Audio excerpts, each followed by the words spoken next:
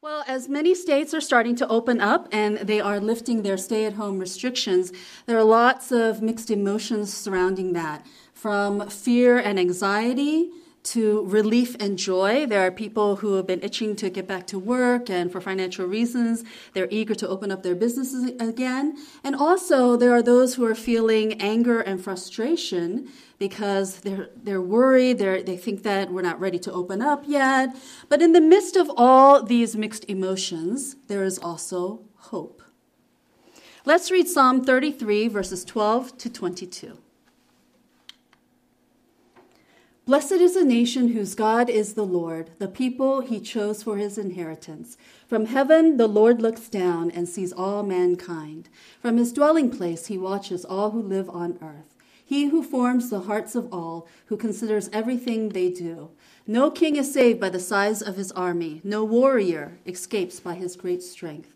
A horse is a vain hope for deliverance. Despite all its great strength, it cannot save. But the eyes of the Lord are on those who fear him, on those whose hope is in his unfailing love, to deliver them from death and keep them alive in famine. We wait in hope for the Lord. He is our help and our shield. In him our hearts rejoice, for we trust in his holy name. May your unfailing love be with us, Lord, even as we put our hope in you. It's been a while, but I'm reminded during these times of the teachings of Pastor Bob Hartley.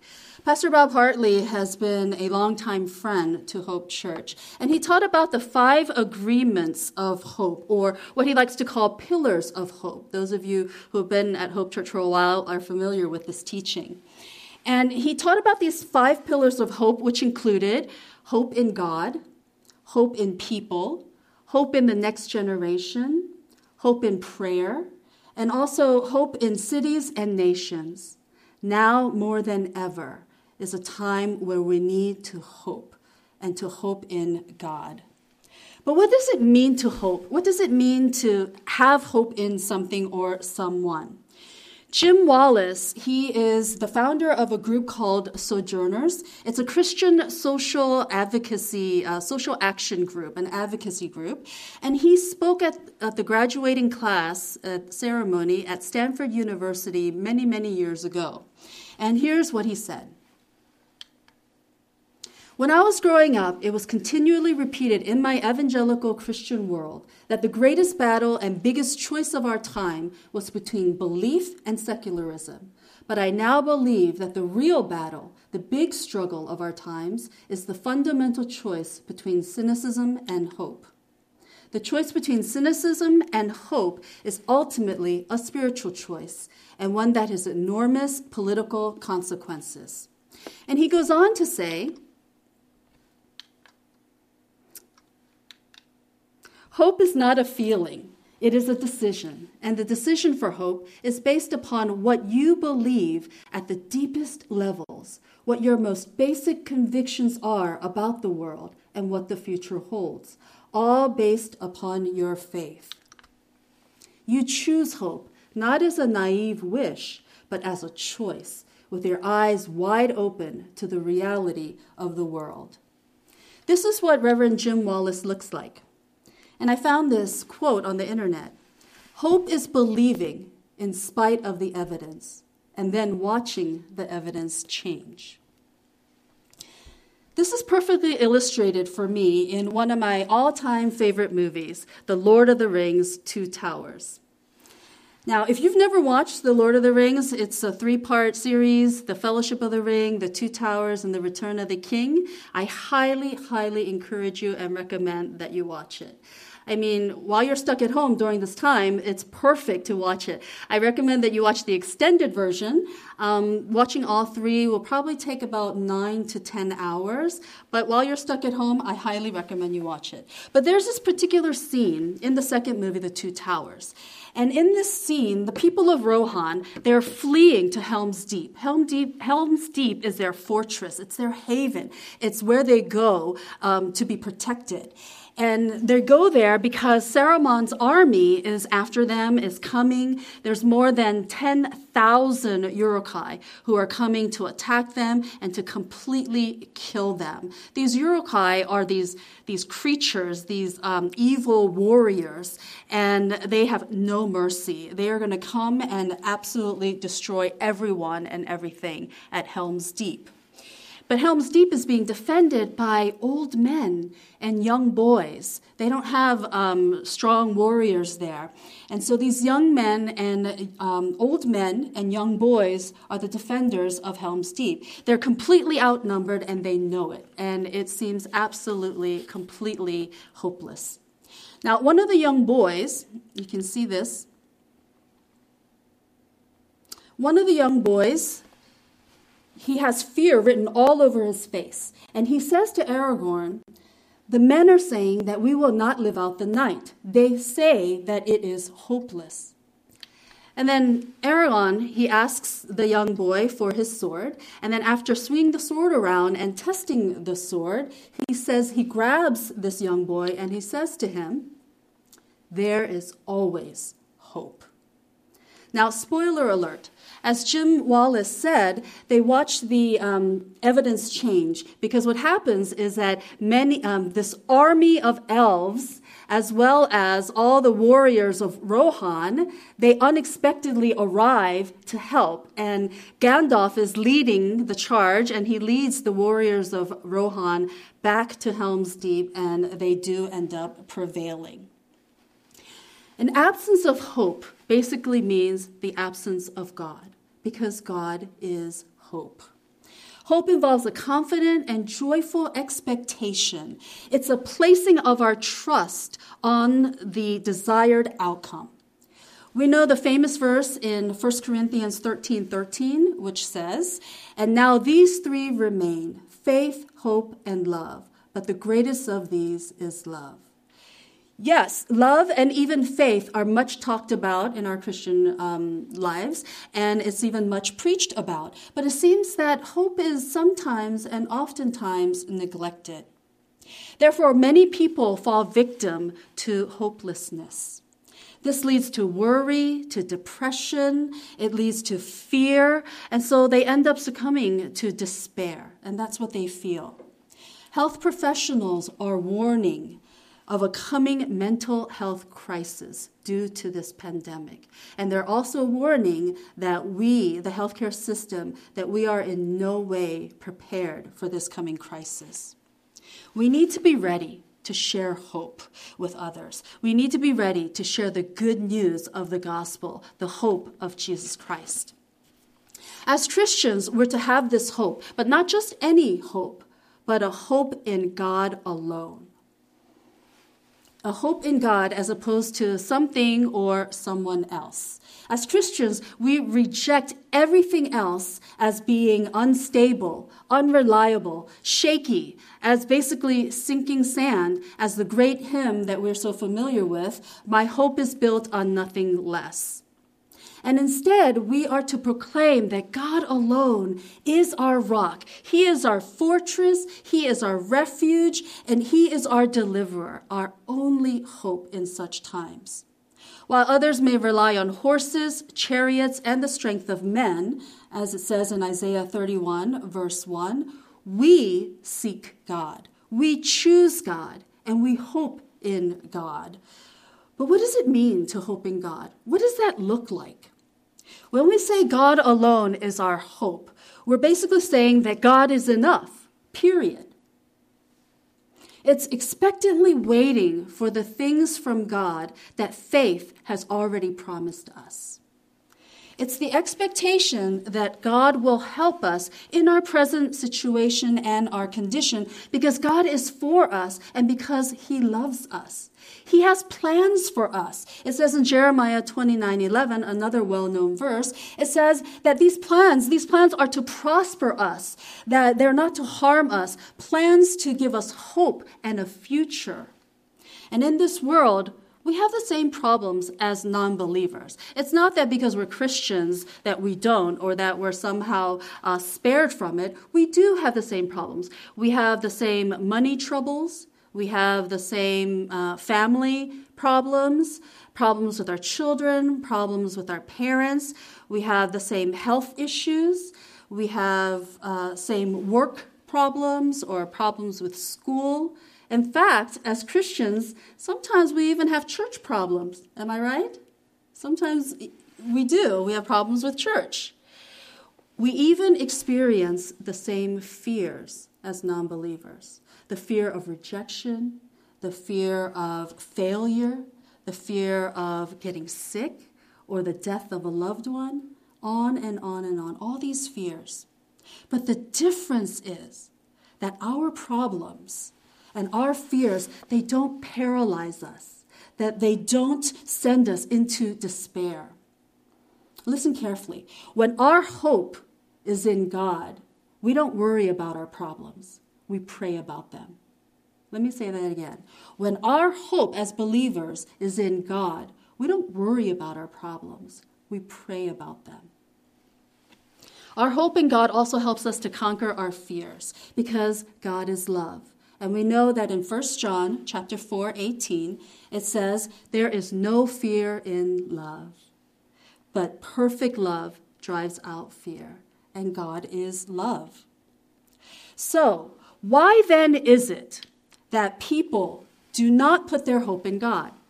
Why do people not put their hope in God? Well, one reason is that they do not think that God's help is real.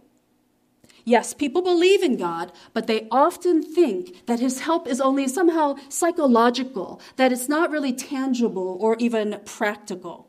For example, if their mother is sick, let's say, they might pray that God will help them cope with the situation. They may pray that God will comfort them through it.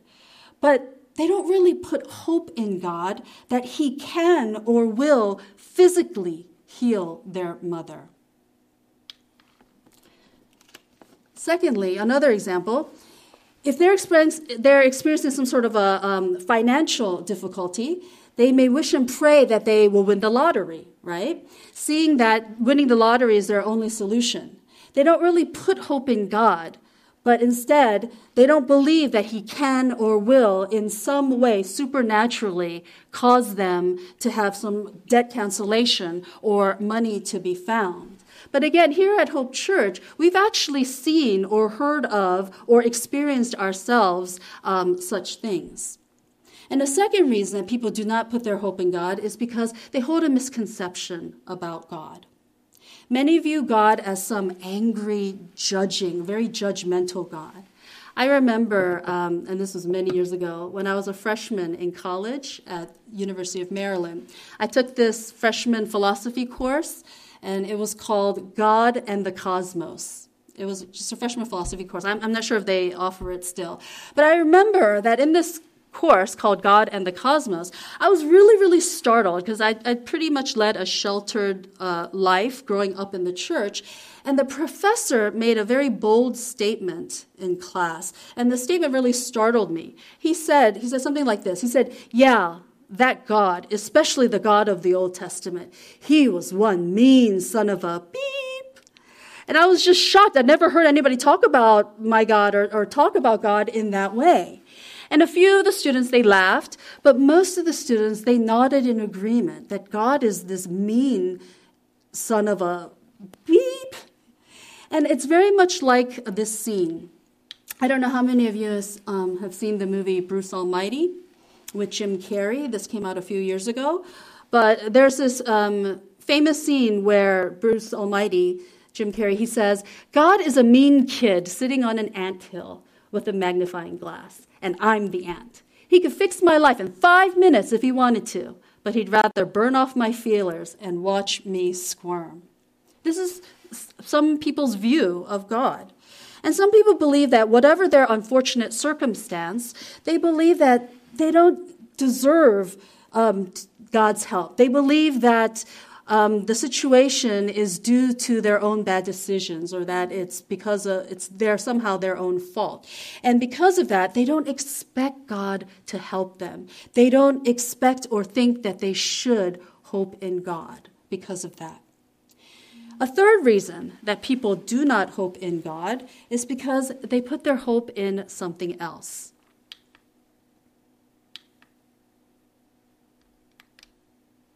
They put their hope in something else.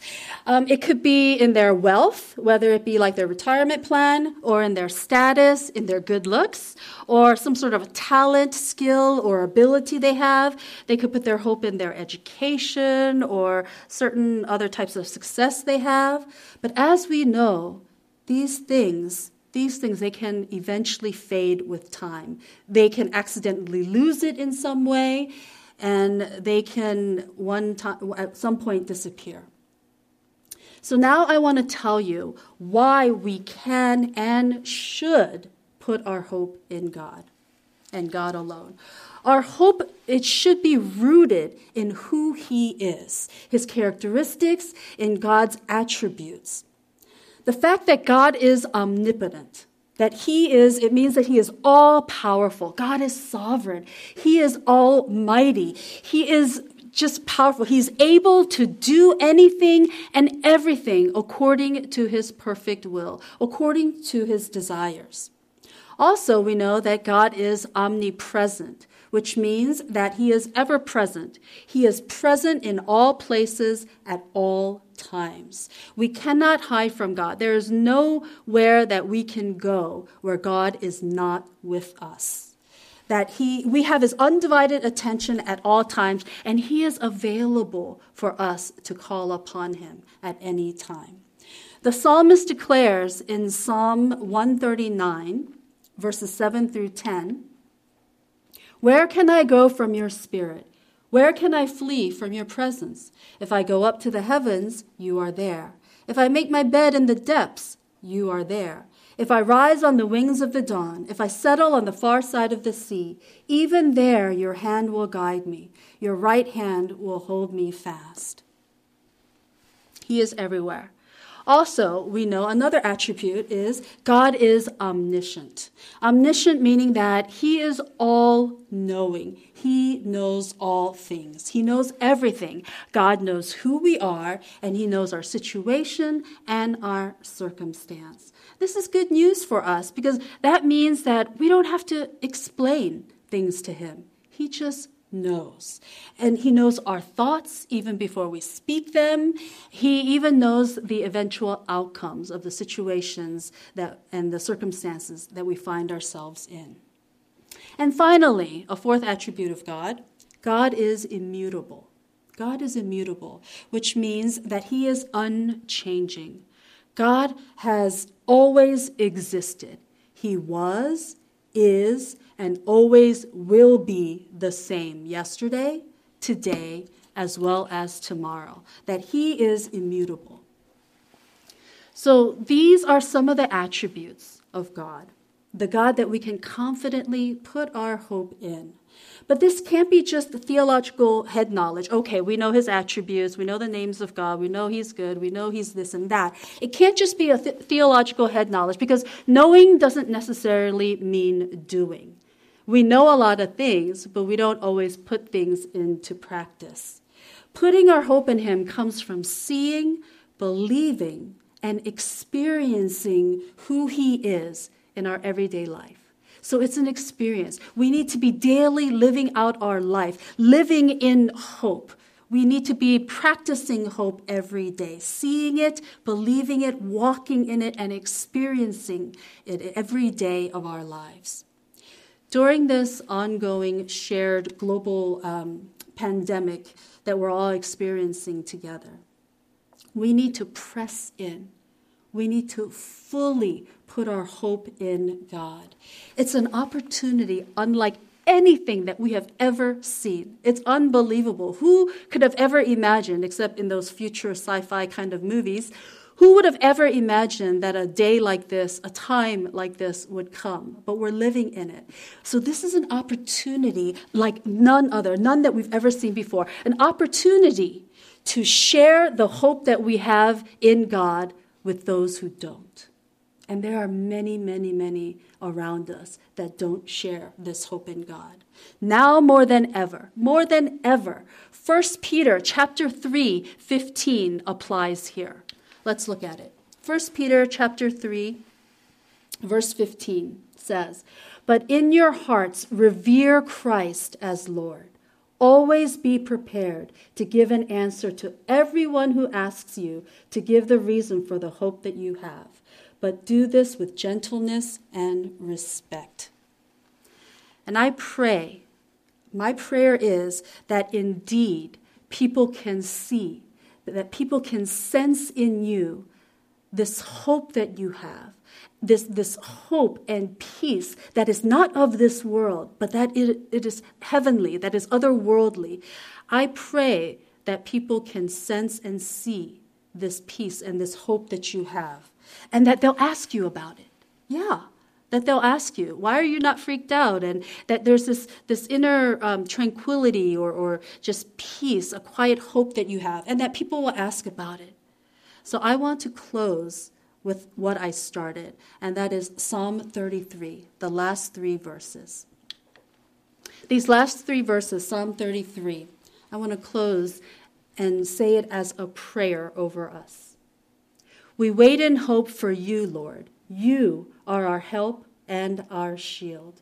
In you our hearts rejoice, for we trust in your holy name. May your unfailing love be with us, Lord, even as we put our hope in you. Amen.